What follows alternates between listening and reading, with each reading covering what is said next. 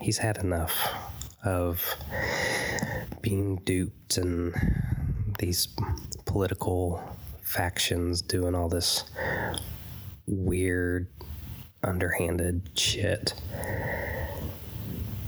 So he's gonna give Brian a nod, and he's gonna back up and down the hall and head into one of the little side offices, and real lightly he's gonna tap on the drywall. This is, all of course, this is a if he's not immediately jumped. He's gonna tap on the drywall and find where the studs are. He's gonna back up to the next wall in the room, directly across from it, and then he's just gonna level himself out and shoot through the drywall into the room where Brian is, if that's the way the floor plan will work out, because he's assuming that if this is a setup, there's going to be guys on the walls and everything, so he just wants to take a way in that's unexpected, and then he just wants to, if he can, start handing asses to individuals. If that doesn't work, if he's ambushed beforehand, then he's just going to do his best to get to Brian. That's his ultimate goal, is to get to him, to make sure that he's okay. If they do end up trying to use him as a hostage, then I think he's got one left of those Vector tactical sticks, and he'll use that to take out the individual or whatever that's runs up to Brian. If neither of these options work, he's just going to try to get to Brian as quickly as possible, and then beat a hasty retreat. You said they're up at the top of a building, and the rest of the buildings were kind of shorter than that. So he might do some kind of harebrained escape out a window or something like that, of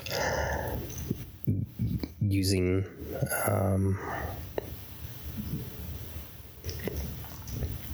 various materials inside that he could just grab quickly and break out a window and take Brian with him, and plan on fate and contingency helping him out.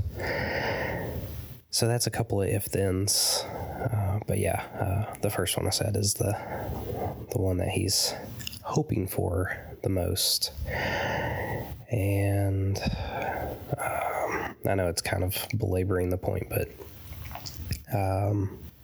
what, if any, fate is Brian showing? Because Morgan has a feeling that he's not your average person in that sense.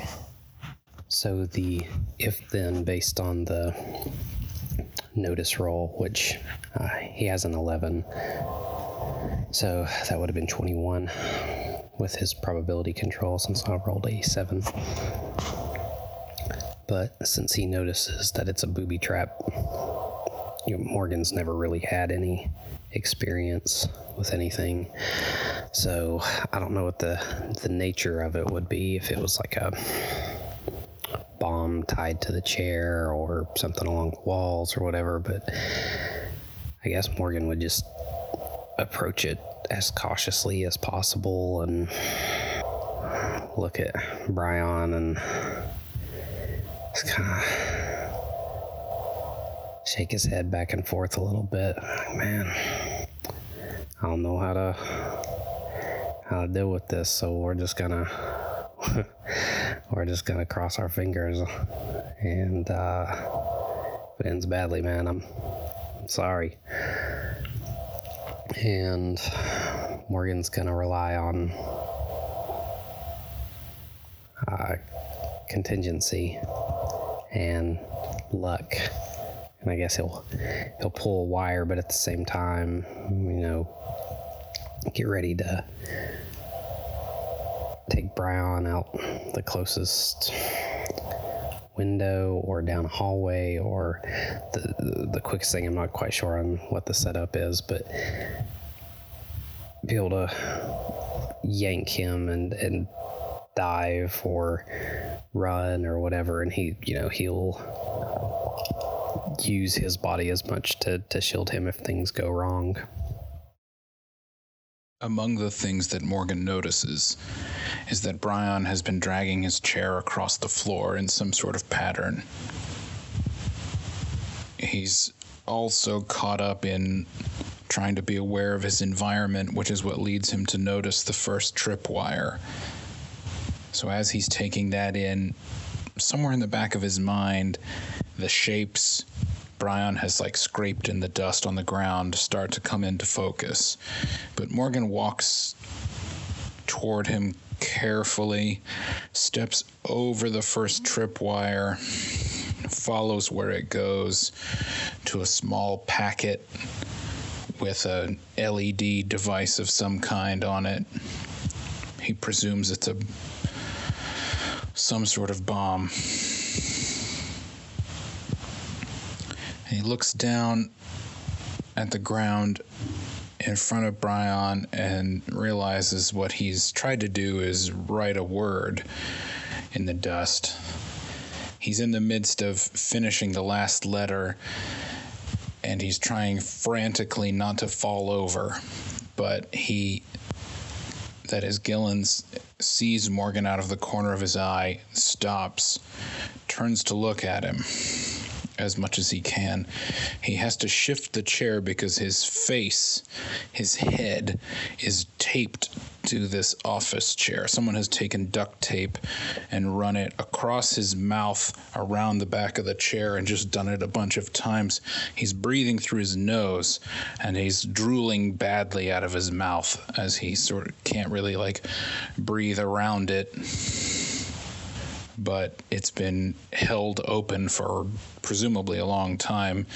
He seems to have been here for a while because there's evidence that he at some point soiled himself. But as Morgan looks around the room, there are a couple of other entrances, and each one has its own tripwire, its own little packet of what he assumes to be explosives. And when he looks down at the floor in front of Gillens again, he can see that he's tried to scrape the word trap into the dust. Something tells him that this set of little tripwire explosives isn't the only thing he needs to be concerned about. So Morgan very slowly circles the perimeter. He's sort of saying the lines you gave me to Brian at the time, telling him he's sort of out of his depth here, and he's sure they're just going to have to try something and hope for the best together. He comes around to where he can see the back of Gillens' chair, and he can see that there's another little packet there, and this one has a more complex device. In fact, it looks like it's a cheap cell phone with some sort of wiring. He would assume, given movies and TV shows that he's seen, that this is a remote detonator. behind Brian is a wall that's mostly windows. This was somebody's corner office. Although it's in this sort of tower-like structure, which is round, so it's not really a corner, but you get what I'm saying. It looks like, I should say, presumably somebody is observing the scene through this window. He, given what you told me, it seems like what he would do is this, so I'm going to sort of suggest a scenario, and you can correct me if I'm wrong. But there are several stories up at this point, so if he were to grab Brian and try and go out the window, they would both probably take a lot of damage falling. I mean, he might survive with his armor, but Brian would probably be badly injured or killed. So he wouldn't do that, I assume. Also, jumping out the window with him still in the chair probably wouldn't solve the problem of this, what looks like bomb on the back of the chair. So I'm going to say Morgan tries to disarm or disconnect the thing first. So that would be a disabled device check. I think that's a skill in the system. I presume he doesn't have that as a skill, so it's going to be his probability control plus, I think, intelligence bonus. Morgan's able to figure out the fairly crude explosive that's rigged to the back of Brian Gillens' chair. It, in fact, looks like a detonation setup he's seen in some tactical manual that he found on the internet or something like that. It's a pretty straightforward job, to the point where he starts to get a little bit suspicious, and as he's removing a particular wire from this block of explosive, he hears Gillen start to make an attempt to speak.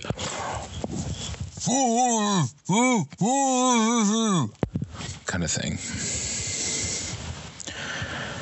So he finishes pulling the electricity conducting components out of this block of stuff.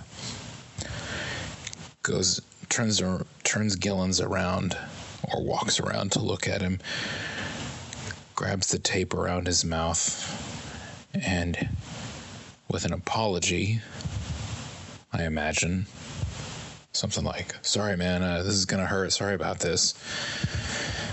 He rips the tape off his mouth.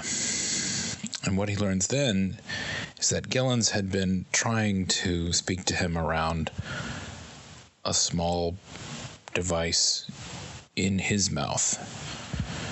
Whoever set up this trap put a grenade in Gillen's mouth and taped the trigger down after the pin had been pulled. So it blows up. So I'm looking at the rules, and it says that a fragmentation grenade does blast explosion 5. I don't remember what that means, but I looked at Morgan's sheet, and between a +5, which is armor, it matches the entry for plate mail under archaic armor, which sounds about right, +4 from his con, +4 from his increased toughness. Anyway, blast explosion 5 sounds cool, but 5 is less than 13, which is his toughness save. So I'm just going to rule and say that the explosion throws Morgan back and knocks him to the ground, but doesn't do any lasting harm. He maybe has some impact bruises, but they heal up relatively quickly. Or they're going to heal up relatively quickly because of his regeneration power. However, Brian Gillens is extremely dead. Messily so.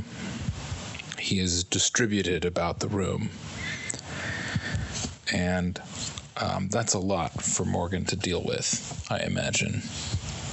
So I'm going to ask you to roll a will save and send me the result.